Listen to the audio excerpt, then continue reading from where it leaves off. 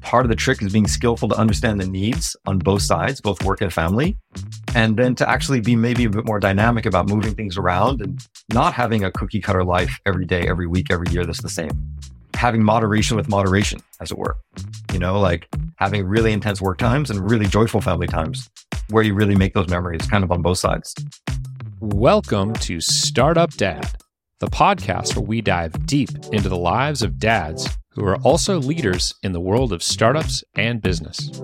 I'm your host, Adam Fishman, and in today's episode, I sat down with Darius Contractor, currently the Chief Growth Officer at Otter.ai.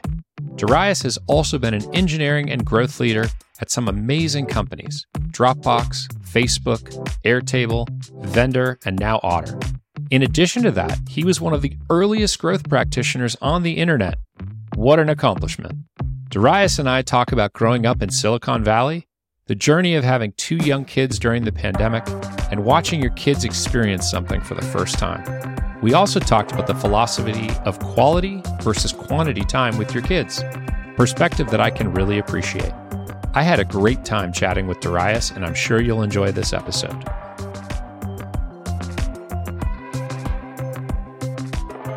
Darius, how are you doing today? Hey, Adam, I'm doing great. Thanks for having me.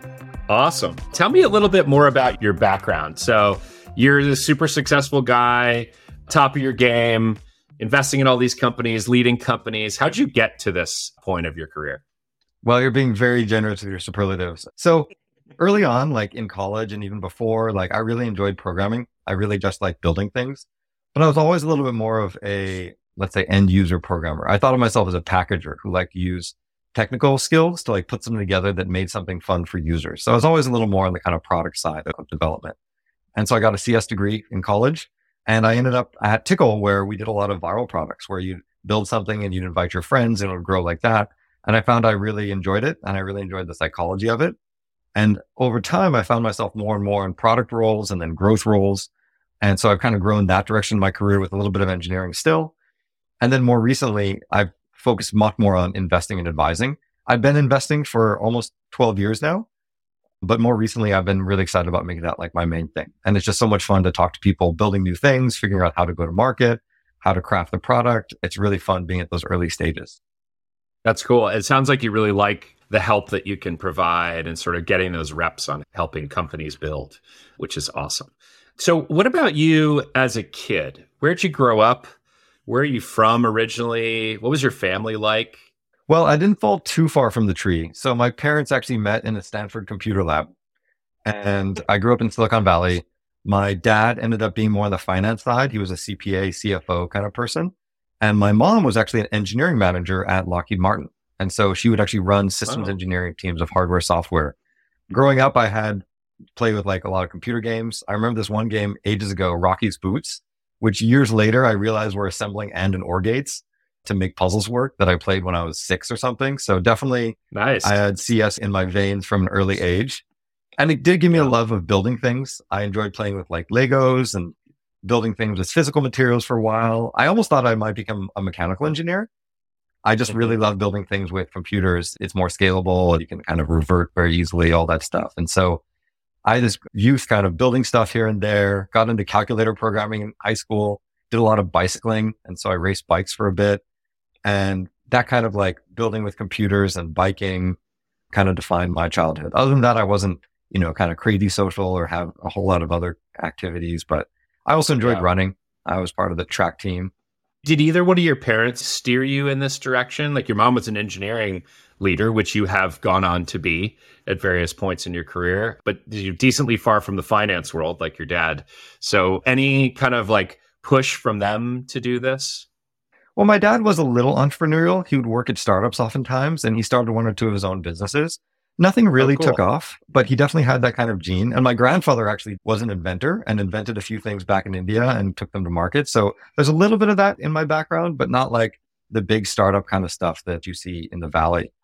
On my mom's side, she did always have like the latest computers. So we had an Amiga, we had like that, traveling, that little Mac Classic. We had a portable compact computer, which portable, like a carry-on bag is portable. So I had some like computers in my life, and my mom definitely like supplied me with like nerdy stuff.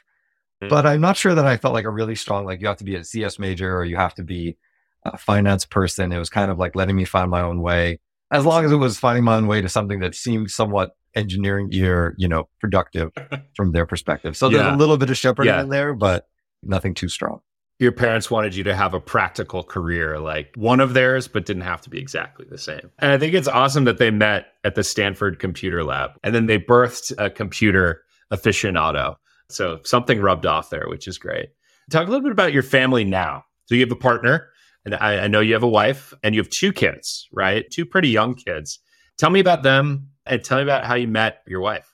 Yeah, so we just met through friends, like the old school way. My wife actually met a close friend on Facebook, and then they decided to come to one of his parties that I was at. And so I met just like in person there. And at the time, she was living in Sydney, but she was visiting San Francisco a lot. So we kept up and eventually realized that we could be really great for each other and started dating, moved in together, and, it's been the last 10 plus years. And then we decided to have a family about a little over 4 years ago, or I guess over 5 years ago. And then, our oldest now is about 4 and our youngest is 2, 4-year-old boy and 2-year-old daughter, Luca and Vera. Oh, My wife's well, I love Italian. those And so we names. decided to go with like more Italian-y names. And so, yeah, it's definitely a ride. I've always wanted to have kids. I always thought they are a lot of work, but there's a way in which you're signing up for this like higher highs and lower lows is kind of my theory on it. And that's been borne out. Like the highs are really joyous, especially when the two kids are playing with each other and laughing. It's so much fun, but it is also pretty constant. So it's been a really amazing journey with them. And, it's a little bit easier now that they're grown up a little bit, but it's really busy. So it's a lot of fun. Yeah. Tell me about the decision to start a family. You said you've always wanted to have kids. Was that something that you and your wife talked about at the beginning? Was it a thing that you made sure you were on the same page on before you got married? Like, how does that conversation work with a partner, or how did it work for you? Yeah, that's something that I'd always had firmly in my mind. And I think, one of the reasons that Priscilla and I got together was because we were both more family centric. Other people I dated were more anti-kids. Even then, it's not something that we made, I think, like a hard commit when we first got together. It was kind of like we're both interested and like, we'll talk about it and take it one day at a time. And we have, we look at our lives, look where we want to go, and we kind of figure it out from there without too much of kind of an imaginary timeline in our heads.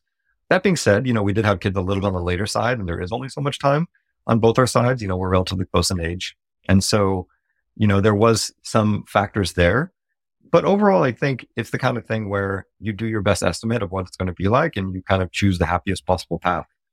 I always knew that having kids is a little bit of an undiscernible thing. It's like people say it changed your life and takes all your time and all this stuff, but it's like, okay, but how intense it is? How does it compare to your job? Like, there's definitely some things that I think are pretty hard to know, because even if someone tells you, it's hard to even like hear them correctly. You're like, oh, kids take up all your time. It's like, well, what does all mean? Is that like 24 hours a day, like 16 hours a day, 8 hours a day, and what does it mean that you need help? Or what does it mean? Some of these things are hard to know until you do it. But I also always looked around and, a lot of my friends that I really looked up to, who I felt like were overall successful in life, made the decision to have kids and got a lot of joy from it.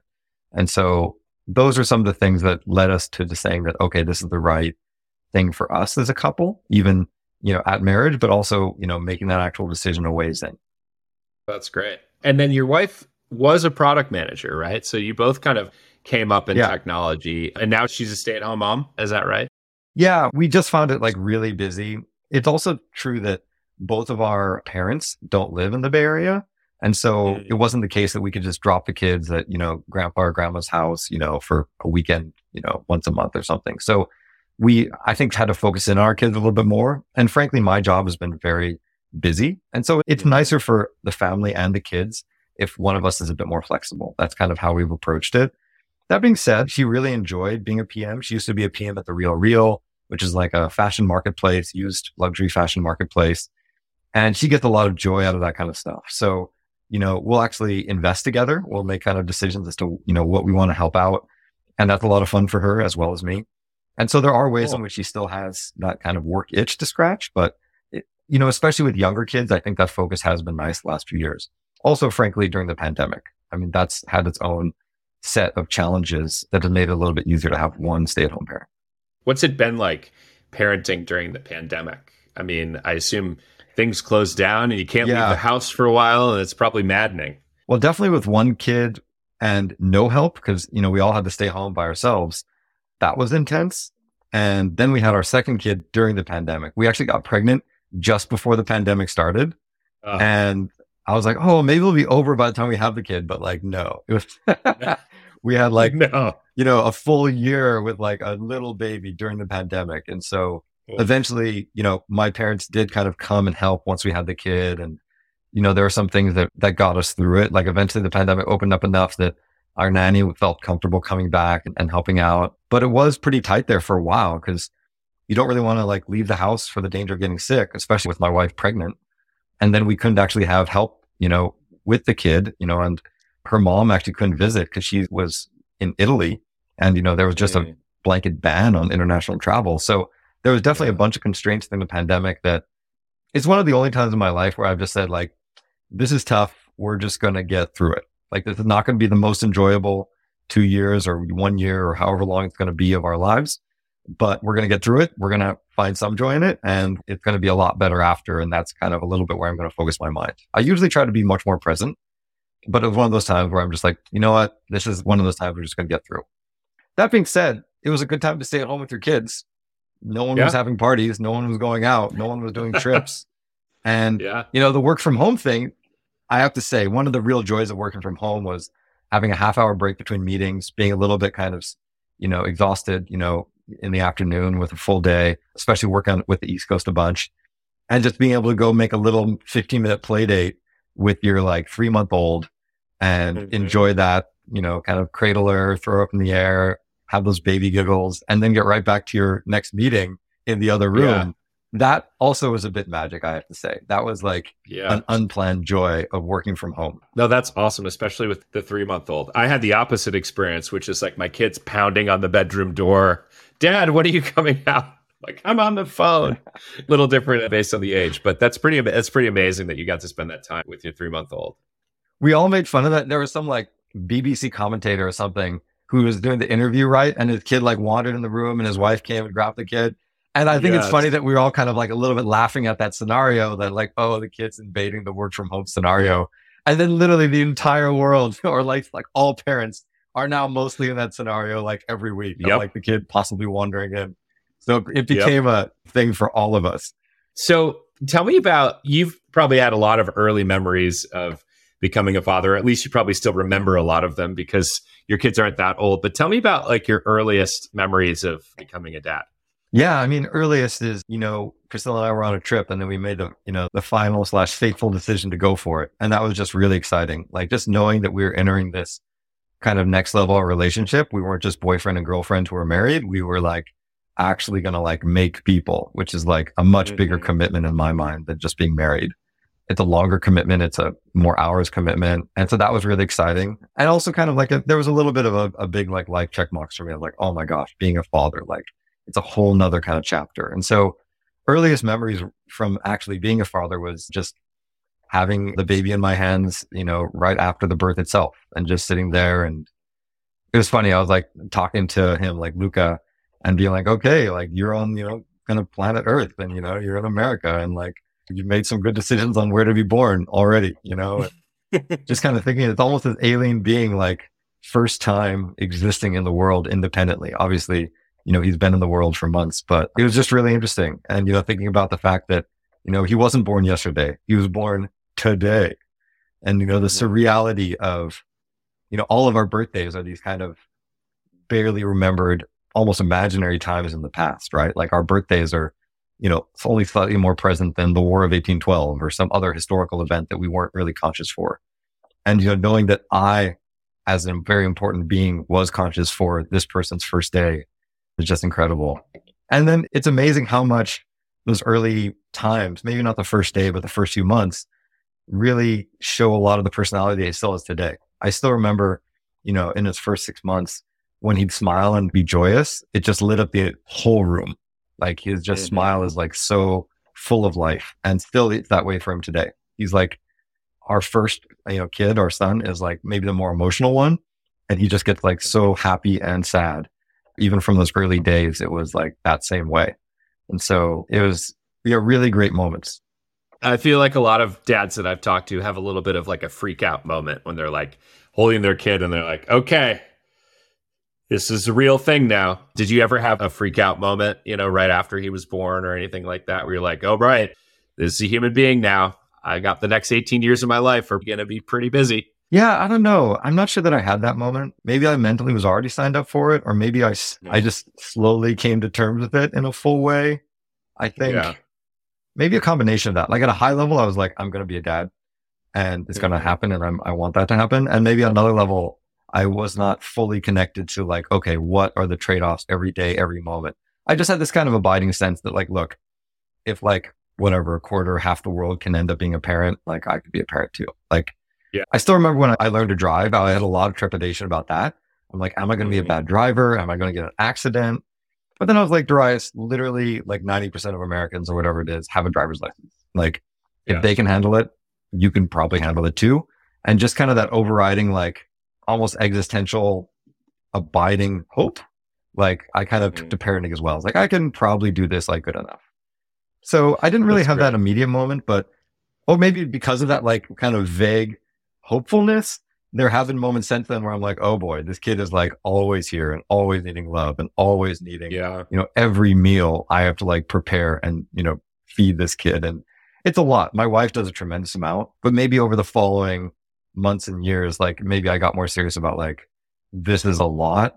And, not having family in the immediate area, like it's also one of those things where I'm like, okay, there's not as much of a release valve maybe as like some other people have. And a lot of people don't have that, to be clear. But, depending on what your personal situation is, it can be like a different like life, experience. Yeah. We have a tiny amount of family nearby, but not a huge set of grandparents or anything like that. And so I'm always jealous of the family who's like, oh, you're going out of town for 5 days? Oh, grandma, grandpa are here? That's nice. I wish I had that. I should at this point give credit. My parents do like come to town and actually help out for weekends. Oh, that's good. There. And my mother-in-law is in town for like 2.5 months a year because she just comes from the holidays. So it's not that we don't have grandparents around. It's just not like on the spur of the moment as much. But we are very lucky compared to a lot of families. What are some of the most surprising things you discovered as a dad? You mentioned this idea of it's always on, right? Like you can't just be like, bye kid, I'm turning this off now. Go over there for a little bit, give dad a break. So tell me a little bit about things that were surprising to you when you became a parent. Yeah, I guess it's not so much that I want to turn it off. It's like, I thought there would be a little more kind of like, let's say independent play, like where like, okay, once the kid is like, a year old, maybe you sit them down with their toys and they play on their own while you do something else. And I think that can be true at times, but at least we found with our first one, it's like pretty intense interaction, like a lot of the time for them to feel okay. It's interesting now that he's a little older and even for the younger one, I think maybe 1.5, 2, it really starts. There's a way in which they really do want to be part of your just kind of normal day-to-day life. Like, when they're at home, they might want to play with you, but if you're out shopping or taking care of an errand, they want to help with that errand. They want to participate and they kind of learn how to be an adult, right? That's kind of their job insofar as they have one. So there's a way in which I think it took me a little while as a father to learn kind of what my kid needs and how that integrates with my day-to-day life. Like they don't necessarily need you to be exclusively focused on their experience all the time. They do need you to be exclusively focused on their experience and their feelings some portion of the time. And I think they do really want to be involved in like the family life and kind of designing a family life that maybe is at their level, like cooking and including them in such a way and, figure out what parts of life they can't be involved in yet, and making sure that they have something to do while you have to do those things. Really kind of getting that cadence down was something that did take me a little while. I feel in some ways a little bit like being a PM, like there's a time to plan, there's a time to work, there's things you do independently, there's things you do together. And that can be hard at first because it feels like they're all overlapping and you have to do them all at the same time. But like eventually you kind of figure out this cadence of what the people around you need. And that made it a lot easier for me. So I guess the surprising thing, to answer your question more directly, was, that there is this kind of cadence of connection and then kind of like loose, like being together and then kind of like your own time that I really, to serve everyone's needs in the right way, you really have to kind of get the right balance. And another thing that was maybe surprising, but also expected was that there'd be joyous and sad moments, of course. And I was hoping that the joyous moments would be some of the best joyous moments of my life. And probably better than just not having kids and just, I don't know, having fun on my own or as a couple, which we'd done before. But I felt like, you know what, maybe having kids, like there's going to be special, joyous moments. And I do think that there were incredibly special, joyous moments already and continuing with children, like throwing the children around, having them laugh, being part of them, discovering something new and seeing their joy and excitement, being there for them when they have like tough times and getting them through that. All of that is just kind of soul satisfying, I think, in a way that's a lot deeper than a lot of the kind of quote, quote, fun you could have, as a couple or as a person individually. And that's been a lot of fun. And then also like the low moments are low. Sometimes it's just exhausting. And, maybe the surprising thing was I feel like I'm maybe at the extremes more than I thought. I thought it'd be a lot of like ho-hum moments, but there are a fair number of incredibly joyous moments and then a fair number of like really frustrating moments. It's really a bit of a roller coaster here and there. But, the joyous moments, kind of make up for it, of course. And luckily, as humans, we remember the joyous moments. We have this weird thing where we have loss aversion, but then we have like rose-colored glasses for the past. So that somehow helps us survive all this stuff. This is why every parent tells future parents like, oh, it's lovely, everything's wonderful. And they forget all the other stuff, right? You mentioned one thing that I really like a lot, which is this idea of sort of watching kids experience the world the first time. Like everything is new for them, right? And kids don't have this sort of cynicism that we have as adults where it's like, oh, yeah, we go to the zoo. Okay, yeah, that's a tiger. I've seen a tiger before. Like I know. Is there anything in particular that you remember that like observing your kids, observing the world was kind of fascinating or really joyous or something like that where you're like, wow, my son's first experience with X was really fun? Yeah, two things come to mind. One is the first time I went to the zoo, we of course had like animal books and we go through the books and be like, that's the zebra, that's the elephant. But it was kind of interesting to reflect, like he had just grown up in the city. He was very young. We hadn't been to the zoo yet. So the idea of these animals was pretty abstract, like it's kind of like your and my ideas of like Pluto or like Saturn. Like, okay, I think they're things. And it was fun. We actually went to the zoo and we brought the books with us and we, pointed them out and he pointed them out. He's like, okay, that's the zebra and here's the zebra in the book. And I think it was a fun aha moment for him seeing that like, the book is actually describing the real world. And in pockets, I can like see these real world instantiations of these kind of book concepts. And maybe all these books concepts are out there somewhere. So I thought that was kind of an interesting symbolic comparison, if you will.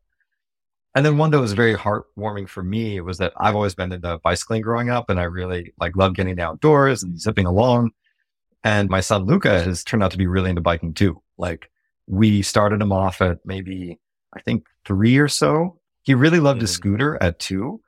And then we got him a push bike at 3 that he enjoyed. But then very quickly he wanted a pedal bike. And so we got him one of those. And after just a few sessions, he figured it out between the balance from the push bike and doing a tricycle at school. And before I knew it, he was just pedaling all over and going so fast that I couldn't even keep up with him running. And we started doing bike rides together. And that was really heartwarming to see my son get the same kind of joy and excitement and kind of zest for speed that I had growing up and seeing a little bit of myself in him. And that was really heartwarming and just fun. Like I was starting to be on that kind of dad mode, maybe of like doing activities and even adult activities with my kids. And that was really heartwarming for me in a different way and in a more kind of personal and adult way than kind of like the baby stuff, which I also really enjoyed, but felt very separate from my, adult life, changing diapers, cuddling kids, teaching them like very basic, physical skills versus like going on a bike ride, which I've loved my whole life. Yeah, it is really fun those first times. And as your kids are getting older, that you can start to do activities that you both enjoy, right? Like you mentioned, not just sort of changing diapers or like feeding mushy carrots to someone, but like going on a bike ride is a thing that everyone can enjoy. So I wanted to turn the corner a little bit and talk about what it's like being a company leader and being a father. And we talk a lot about, how much of yourself you have to put into your professional life in order to be successful and to get to where you've gotten in your career. With 2 young kids, how have you managed your time with them? And then are there any sort of like frameworks or ways of thinking that you've brought into your personal life to kind of make this easier for you? Yeah, for sure. So, one thing that a bunch of people talk about is it's not kind of quantity of time, it's quality of time. like spending 3 hours with your kids while you're like surfing your phone is like not great, but spending like half an hour with your kids where you're hyper focused on them can be a lot better than the like long period of time. It's a mix because I think your children also want you just around, just to see what mom and dad do. And they want to participate in your real life. They don't want just the imaginary like kid mode of parents. They also want the adult mode of parents with also some focus on them. So one of the ways I think about it is trying to make sure for like a given period of time, I'm kind of doing the things with my kid that I want, as well as doing the other things in life and meeting my other goals. So in some ways I think about it as kind of a daily, weekly, monthly, maybe yearly kind of cycle. Like not every day am I going to take an amazing trip with my children where they're going to learn something new and make memories for life. But I'm hoping that we do that maybe once a quarter or at least a few times a year of like take an amazing trip together, go learn something new, go experience something new, be very focused on the family, and do that a few times. And then, more on a monthly basis, try to get some interesting like learning activity, something really fresh where we either go somewhere new or do something new. And it really feels like we're growing and learning together and spending quality time. And it's, both focused and for a long period of time, like the whole weekend doing something together as a family or a number of things. And then on a more kind of weekly, daily basis, I think it's okay to be, focused on work and other priorities sometimes during your life, but making sure that, the kids know every day that, Papa really cares and Papa's really there if you need him, but he's also doing some of these other activities. And then really putting time aside that the kid can know is coming. And so on a daily basis, I try to stop work at maybe 6 o'clock and just be on family mode, play with the kids, maybe do some like, math and reading workbooks, play Legos, have dinner together, have like chill bedtime. And so that way the kid can always look forward to, I know I'm going to get some dad time after kind of work's done for the day. And then really trying to keep like Saturdays and maybe, much of Sunday kind of sacrosanct of like, this is family mode. We're going to go do something together. Sometimes like do trips on the weekends, really try to like do amazing family time on a regular basis, because I don't think it's necessarily that kids need their family to be there, every moment of every day. And I actually think it's really healthy for the kid to understand that there's multiple caregivers who care about them, who they can rely on and participate with. And that can be at school. That can be like a great nanny or babysitter that they build ideally an ongoing multi-year connection with. It's really great if that's other family members. But this idea that I think sometimes in America, we have this very individual version of the world and even parenting that like the parent needs to be there all the time. But in some ways, it's a little bit like being a manager. Like a manager doesn't need to be there all the time, but they do need to know that at all times, the right thing is happening for this person, that they're getting care and attention, and they do need to be there a bunch of the time. But, really kind of as a parent, maybe one thing that took me a while to figure out was that as a parent, you need to build planning into your personal life. Like before that, I could be pretty ad hoc and, living in the city, relatively flexible lifestyle in general. I could just kind of take it as it comes. And with the internet, you can not have a plan. And then 20 minutes later, you have a plan. Right. At least if you're, a person or a couple. But with kids, I think you do need to plan out what are they doing this weekend? Who are they doing it with?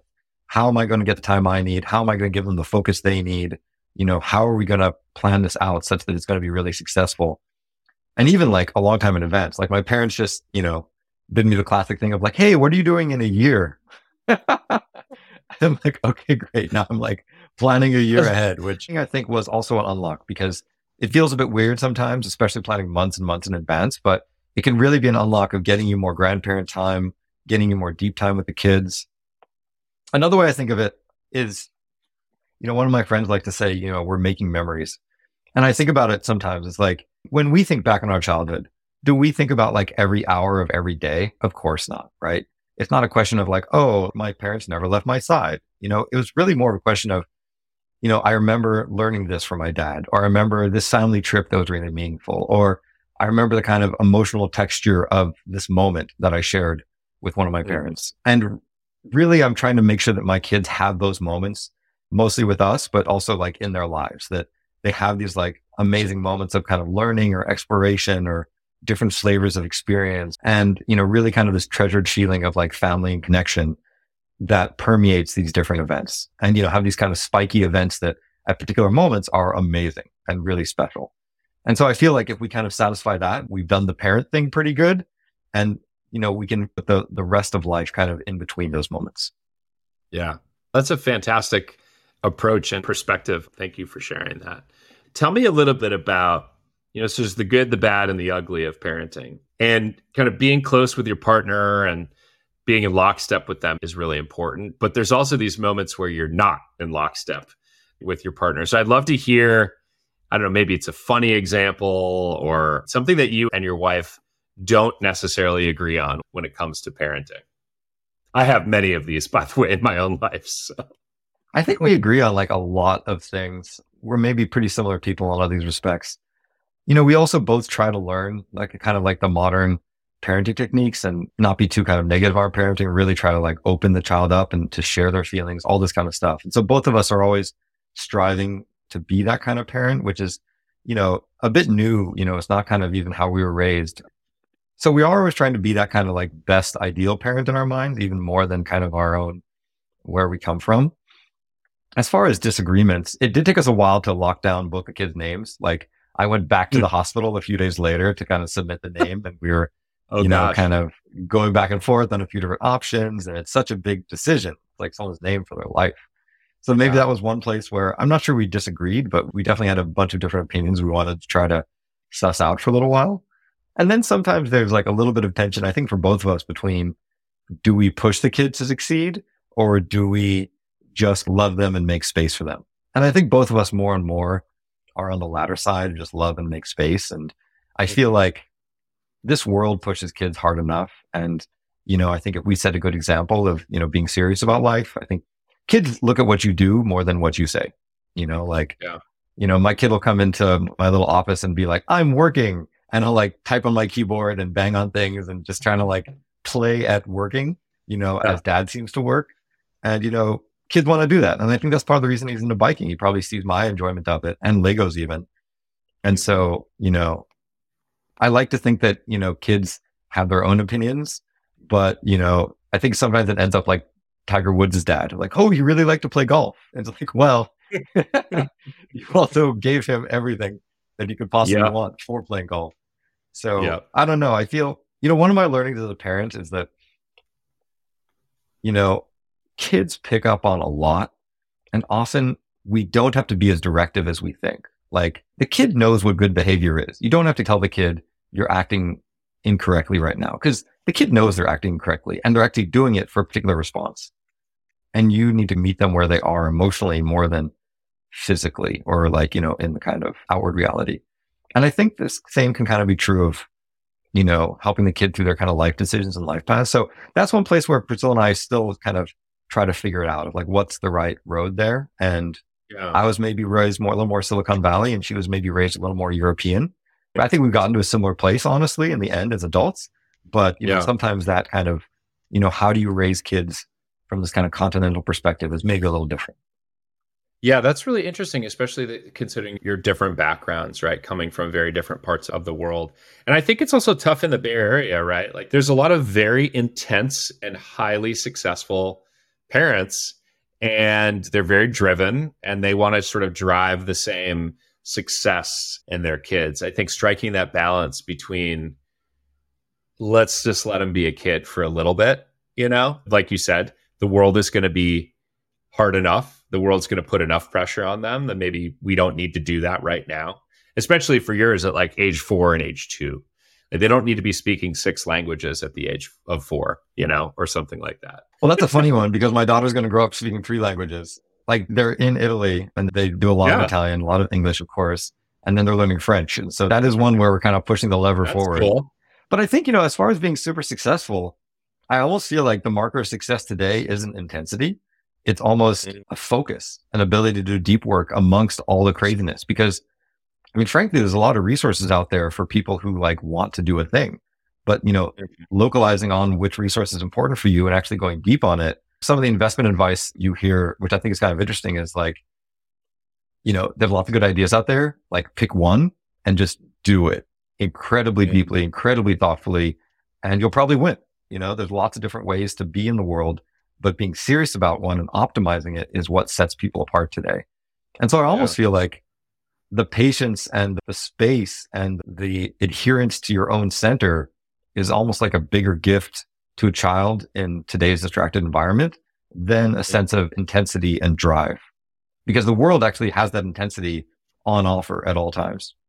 Yeah, no, that's a really interesting way of thinking about it. And clearly framed by your perspective as an investor and looking at companies and sort of evaluating startup CEOs like your kids. They're all your kids. I want to turn the corner a bit and talk about some of the more challenging aspects of parenting and some of the sacrifices you've had to make. So tell me a little bit about what are some of the things that you've kind of had to give up as a father, for better or for worse? Giving up some things can be fantastic. But what are some of the things that stick in your mind that you've had to kind of say no to now that you're a dad? Yeah. I mean, even when I got married, I kind of got rid of my video game console. And I was like, I don't want to be one of those husbands where you're playing video games all the time. The wife's like, that being said, Priscilla was really cool about it. And she's like, play if you want. And so I actually bought it back and I played it for a few years. Nice. Since then, I've given it up again. And it's, and it's the general topic of, one way to think of it is like, as a parent and as someone serious about business, like you don't really have time to waste. And yeah, it's not even necessarily, I'm not saying that video games are a waste for people, but it's like, you don't have time to kind of inefficiently kind of do anything. So I find video games to be fun, but they're not a super efficient way of having fun and relaxing in a time manner. Monetarily, they're quite efficient. And I used to love long bike rides, but bike rides are also not a super efficient way of decompressing. Like it can take your whole day if you do a really big one with the prep and the cleanup and everything. So I've had to give up some kind of inefficient ways of having fun, especially to switch to more efficient ones. And so, for me, that's like maybe doing a Barry's boot camp or like, doing a run near my house as far as workouts go. Hang out with friends. More and more, I really like just having like a group hang, like, 10 of us get together and then you see a bunch of friends in like one evening. Whereas if you just do like kind of pairs of couples, you can take a lot longer to kind of see people you care about. And so, like, I feel like you have to a little bit give up wasting time.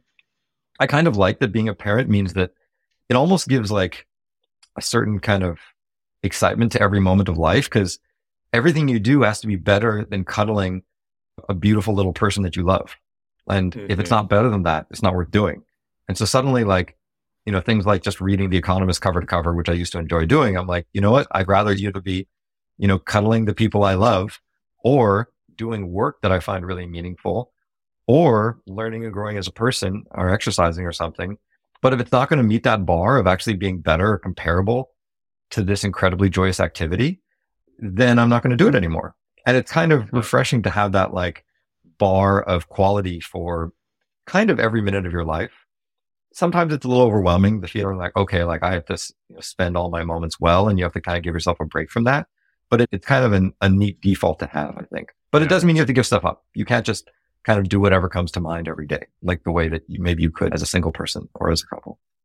Yeah. So what I'm hearing is that you don't spend 3 hours doom scrolling Twitter every night with your free time. Yeah, just every other night now. I am an investor. It's true. You need to be dispensing thought leadership on Twitter regularly now. That's what you have to do. But you're right. Doom scrolling. Yeah. I mean, honestly, there's part of me that's like, how do I help my kid deal with this, in like, flood of information out there? Because some of it's actually valuable, but I think having discipline in the face of this, which I'm not perfect either, it's crazy to hear people talk about like 5 or 6 hours or even 8 hours of like phone time a day. It's just nuts, And so, and this world it's going to be even more intense when our kids grow up in it, of course, like in 10 years. Like, I don't know what's, with Neuralink and everything. Anyways, there's all these weird, every generation has a different parenting challenge than the previous one. And I'm still trying to figure out mine. Yeah. You mentioned, that you don't get it perfect all the time. So tell me about, what are some mistakes you've made as a father? One thing is maybe not being as serious and thoughtful. And to my early point about planning, to like really get myself the support I need, like really realizing that this is a big commitment and making sure that I plan ahead for the kind of support and the time that the kids need, that I need, that, all this stuff. Like, again, it's hard to just like do work and then come home and do family. Like, I think it's more valuable if you spend the time up front to get really great, like a babysitter or a nanny or a school, like something that you're really proud of, that you really think that the kid is actually spending fantastic time with this person or this institution. I think doing the upfront work there is really valuable. And we've done that more and more recently. So that's really a good investment. Also, just making sure that you have the things you need so that you could have like a healthy family life. Like we were kind of anti-car for a long time, and we were quite happy to like pop the kid into like a zip car or an Uber. And we did that for a while. And we kind of like the kind of simplicity of it and the flexibility in some ways. But when we did finally buy a car, when we had the second kid on the way, and I just couldn't imagine a world where I had two kids in car seats in an Uber, then it unlocked a bunch of stuff. Now it was a lot easier just to like have the kid, have like the diapers in the car. Just it was a little easier. And I realized, you know what? There are places in life where, making that investment up front in either, a car or a great nanny or maybe a second babysitter. Like I've also tried to now have like a one or two backup people, because sometimes you want to do something and the person you love taking care of your kids is not available, and you just, I can't do that thing now. And so making sure that you have enough people around, that you plan ahead for really good grandparent time or other family activities, having the cousins over. I think that stuff is really valuable. And sometimes, people don't make the investment up front to do it. And, people think they can just do everything themselves. And I think, being a parent is a good forcing function to realize it's a community. And, you're not the only person who loves your children. There's a lot of other people in this world who want to have a relationship with your kids that I think can be really valuable for everyone. And so really kind of doing some planning and being honest with yourself about like, how do I set ourselves up for success, and be honest with what I can do on a day-to-day basis, I think was one mistake I made kind of going into it. And now we're a little more serious about that. Yeah. That importance of knowing when to ask for help, especially because I think like in our professional lives, many of us that are successful professionally haven't felt like we've had to ask for a ton of help necessarily. And then you realize that no one is prepared for parenting. And so you've got to have help. But yeah, that's a really interesting way of thinking about it. One of the things that we hear a lot about is this idea about startup hustle culture. And this idea of like the grind, right? Like the founder who works 14, 15-hour days trying to get product market fit and things like that. And I think it's changing a little bit, but I don't think that we've pivoted entirely away from that. How do you find that hustle culture fits in with having a family and things like that? How have you sort of set up your life so that you can work hard and play hard? Yeah. Part of it is that kind of like think about what like daily, weekly, monthly, yearly, like what are those moments you want to have your kids and plan for that. And maybe another analogy to help communicate it is, it's not always been the case that parents were at like 9-to-5 jobs and could even take care of their kid, all the time. If you go back through history, there's a bunch of people where, one parent went away to another country to make money for the family for years. I still know people in those situations, either who grew up in those situations or in them now. And there's some big trade-offs. And just, I'm not saying it's necessarily like the best thing to be in if you have other options, but there have been, lots of different parenting situations over time. So maybe one good analogy is like an Olympian, right?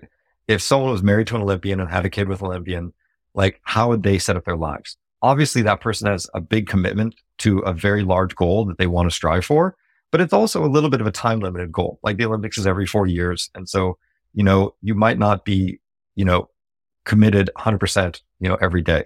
So I think about like startup hustle culture a little bit like that, where there's routines of your day that you really have to stick to if you want to make it. And then there's routines of your kind of like macro life, like on a, 3-year, 5-year basis that you have to do to make it. And there are going to be periods of intensity there where like work does have to come first. But I think also if you think about it kind of strategically, there's often like lulls either within a given job or week, or maybe between jobs where you can really go a bit deeper on the family side of it. And I think there's a bit of a strategy of, lining up, doing the work when the work is kind of ready to be done, and then making sure that you get the family time in kind of per unit time such that you really build the kind of childhood memories that you want for your kids. And so, one thing I've had is little breaks between jobs where I'll go a lot deeper with the kids and we'll go on some fun trips and we'll learn some fun things together, and I'll really be super dad for that period. Or times where I'm at a company and, we've built it up to a good place and we've gotten some great hires in place, and then it's a little more kind of kid mode. And then other times where there's intensity at work. And so I think a lot of it is kind of being strategic about it. Some athletes do this where, when they have like a really big day working out, they eat more. And when they have like a light day of working out, they eat a little bit less. And I think it took me a while to realize that you should eat as much as you need, not just the same amount every day. And then I realized that really applies to a lot of life. I think it's kind of the same with kids. Like when the kid really needs you and the job's intense, maybe the job's got to wait. Maybe you like cancel that meeting and do it next week and you spend the time you need with your kids. And it's really this kind of thing where it's a variable commitment based on need. And part of the trick is being skillful to understand the needs on both sides, both work and family. And then to actually be maybe a bit more dynamic about moving things around and not having a cookie cutter life every day, every week, every year that's the same. Having moderation with moderation, as it were. Like having really intense work times and really joyful family times where you really make those memories kind of on both sides. And I think if you do that, you come out with a career that you're proud of and a family life that you're proud of, hopefully, knowing that like at different times, each one was absolutely in the number one spot. That's really awesome advice. What you're describing is a kind of like fluidity and flexibility, right? And not being too rigid, either professionally or personally, recognizing what needs to happen, right? And being okay with doing what needs to happen. And that might mean leaning out and into work a little bit more. It might mean leaning in a little bit more at home. But yeah, that fluidity seems really important. And I think when it's written about or talked about, it often is written in such a binary way where it has to be like one thing or the other thing. Yeah. And that's not what you're describing here at all. Yeah. It's almost like, which is more important, like work or family? And you can have either answer for that. But I think what each side wants to know is like, hey, when I need you, are you going to be there for me? More or less, no matter what, or at least like, at a very meaningful level versus your other commitments that I know you have. Because everyone with the family also has parents. They also have friends. They also have a job, and I think if the answer is yes, I'm going to be there for you when you need me in a very full way, I think you can satisfy more than one party. Yeah, that's great.